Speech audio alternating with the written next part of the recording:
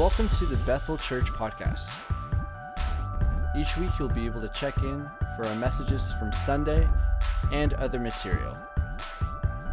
We hope that our messages encourage you in your walk in daily faith with Jesus. Make sure to check out our website, bethelstratford.org.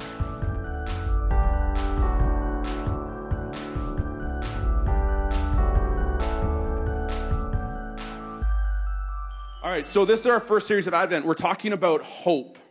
Back in 2004, hopefully anybody not born in 2004 in the room?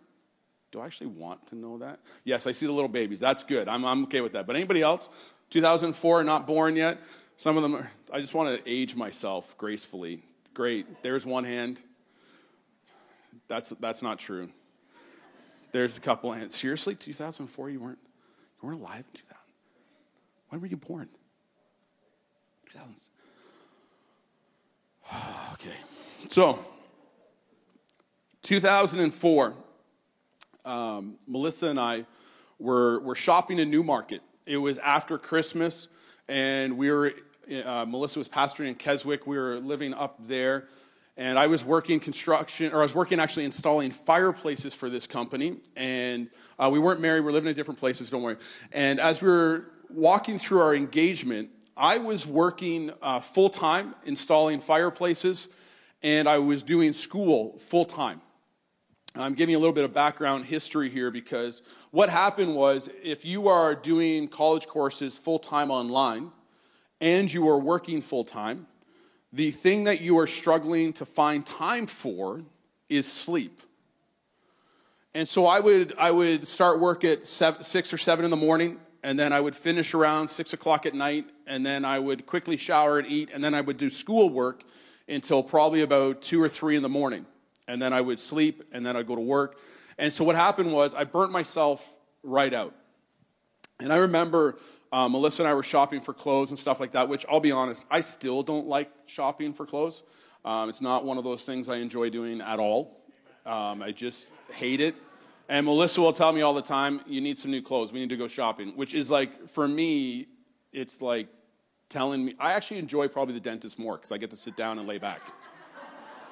And so I just don't like it. So we went shopping, and when I'm in the change room getting changed, Melissa's outside, and she just goes, "What's taking so long?" Which usually it does take a while because I don't know about you guys, but you get clothes on, you come out, and immediately she's like, your spouse or whoever is like, "No, it doesn't look like. Try something else." And then they keep handing stuff over, and you don't even have a chance. You're like, "I'm just getting buried in here."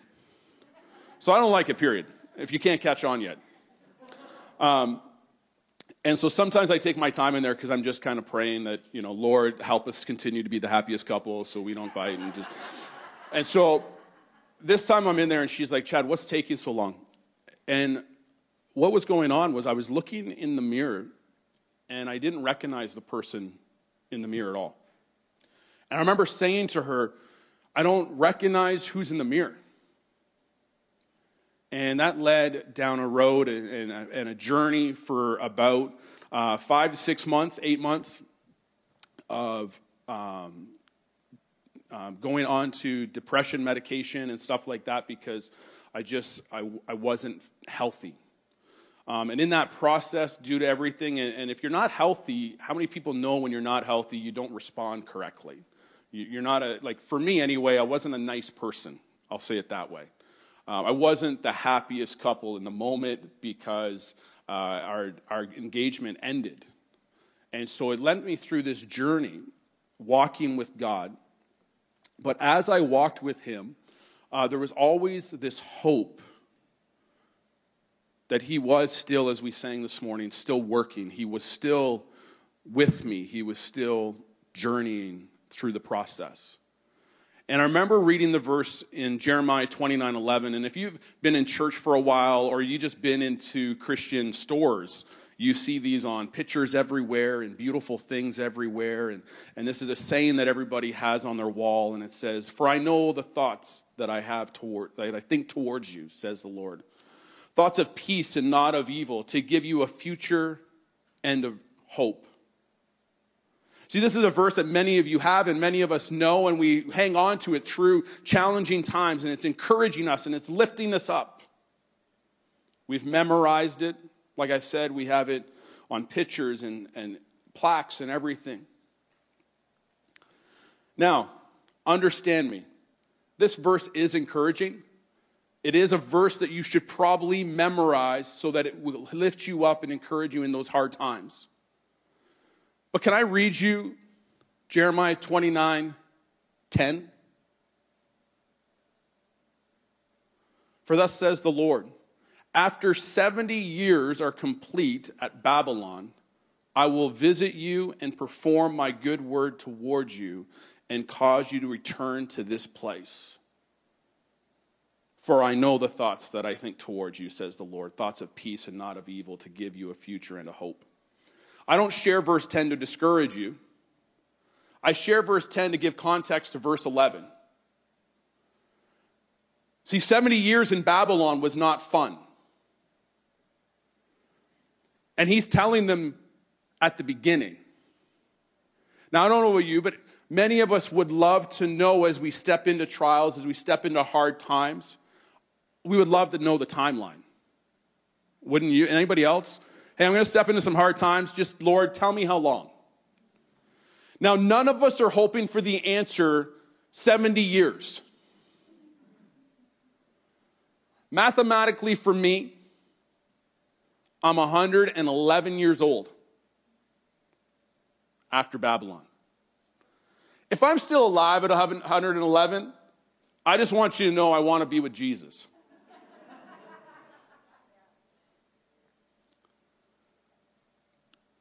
But this is the context. Now understand, I believe that it's encouraging. God has a plan for peace and hope in your life no matter where you're at or what's going on.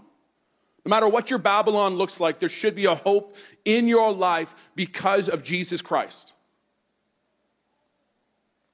Because you have to realize that he tells them in Babylon, have hope.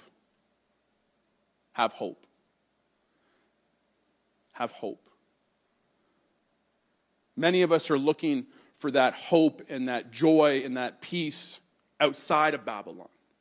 But he's telling in Babylon, have peace. See, our hope and our strength is in him, because Jesus tells this story in Matthew 7. Therefore, whoever hears these sayings of mine and does them, I will liken him to a wise man. I don't know about you, but I don't ever want to be classified as somebody who's not wise. But if we follow what God says, we follow what he tells us to do, he will liken him to a wise man who built his house on a rock, and the rain descended, and the floods came, the winds blew and beat on that house, and it did not fall, for it was founded on the rock. But everyone who hears these words, these sayings of mine, and does not do them, will be like a foolish man who built his house on the sand, and the rain descended, and the floods came, and the winds blew and beat on the house, and it fell. And great was its fall. I find it interesting as Jesus tells this story that if we build our life upon him, he doesn't say there won't be rains, there won't be floods, there won't be storms. He actually says when they come. When they come, if you build your house on him, it will stand. It will survive. You'll make it through. So this morning I want to ask, are you a wise builder or a foolish builder? Are you building your life on the Word of God or the world? What influences your life? What do you spend more time involved in? See, Melissa and I are constantly kind of working on our homes. It's kind of one thing we do. We renovate, and then when we're done and we say, okay, we're not doing anything else, we start another renovation. And so right now I'm building a wall, a shiplap wall with enclosed built-in bookcases and a fireplace and a TV, and I'm doing all this stuff. And it's a lot of fun. But it's also pushing my abilities. And I've had to have confidence in what I've learned from other people and what I know. Now, when I say that, I also want to let you know that in the last little while, I've read more on how to build these walls. I've watched more videos than I ever have before, and then I've read again. And I'm constantly looking at different ways people have done this online. I've read blogs, I watched different videos. And then when I'm done reading it, I reread it. I want to make sure that I'm building it right. And when I'm not sure, I ask others.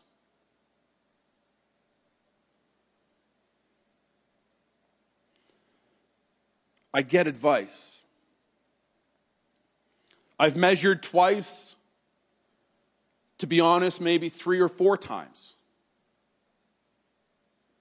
But nothing worse than go to put the fireplace in place and it doesn't fit. Or to hang my TV and it doesn't fit.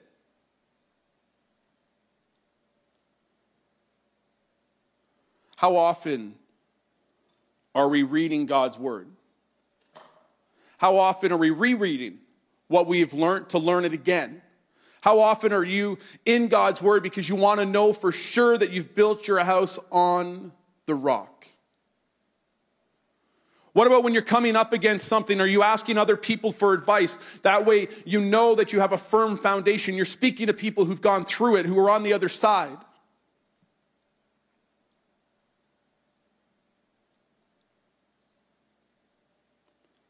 Are we building a strong foundation? Are we asking for help? I've come to learn that a wise person actually seeks counsel and asks for help. They ask for wisdom. Are we strong enough in the trials to have our hope still in the Lord? In the storm, are we strong enough that our hope is still in him? Because see, John 16:33, Jesus says these encouraging words. These things I have spoken to you, that in me you have peace. In the world you will have tribulation. You will have trials. But be of good cheer, I have overcome the world. See, this isn't a verse that we memorize or we have beautiful pictures of and put them on our walls. We'll put the last part of the verse. Be of good cheer, I have overcome the world.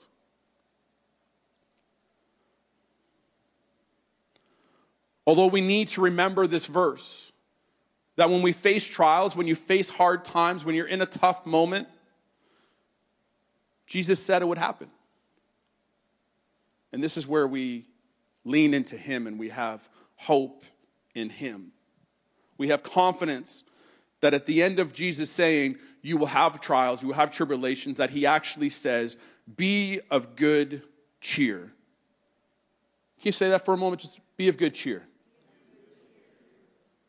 Be of good cheer. Sometimes we have to tell ourselves that. Be of good cheer. It doesn't mean it's all of a sudden a beautiful moment. It doesn't mean anything has changed. But be of good cheer. Because Jesus has overcome the world. So that means he will get you through it, that he is working. And if you're not through it yet, then he's not done. If you're not through it, then he's not done. He is still working. And he works it out good for those who love him. Romans 8:28 tells us that we know all things work together for good to those who love God, to those who are called according to his purpose. So if you're in a hard time and you're not through it yet, just ask yourself, do you love Jesus? And if you can tell yourself that you love Jesus and you follow his direction and his leading, then he will work it out for good. Our hope is in him. Our hope is in what we can't see. Hebrews 11:1 says, now faith is the substance of things hoped for and the evidence of things not seen. Romans 8:24 says, for we were saved in this hope, but hope that is seen is not hope. For why does one still hope for what he sees? Let me read that again. For we were saved in this hope, but hope that is seen is not hope. For why does one still hope for what he sees? Hope comes into play when we don't have what we're hoping for. All the young people in this room, and you know what, if we're honest, a lot of adults, are hoping for something special under a tree. And on that morning, if they open up a present and it's there, guess what? Their hope is gone. They're no longer hoping. They have it. So hope is there when we don't have it. Hope is defined as a feeling of expectation and a desire for a certain thing to happen. So while you're walking through this time and you're going through difficulties, our hope is that desire for a certain thing to happen. We desire peace and joy and love and kindness and all the fruit of the Spirit. And our hope, our expectation is that Jesus will return. Jesus will return. See, leading up to the birth of Jesus, the Israelites had an expectation, a hope of a coming Messiah. One that would come and save them. One that would come and set them free. And today, we have the same hope. We have the same expectation that Jesus will return again. And he is coming back. He is coming back for his church, his bride, and this is our hope. Our hope is in his return. And then in the meantime, while we wait and hope for that, Psalms 30, verse 4 and 5 says, "Sing praise to the Lord, all saints of his, and give thanks at the remembrance of his holy name. For his anger is but for a moment. His favor is for life. Weeping may endure for a night, but joy comes in the morning." As we see snow outside and many people are excited,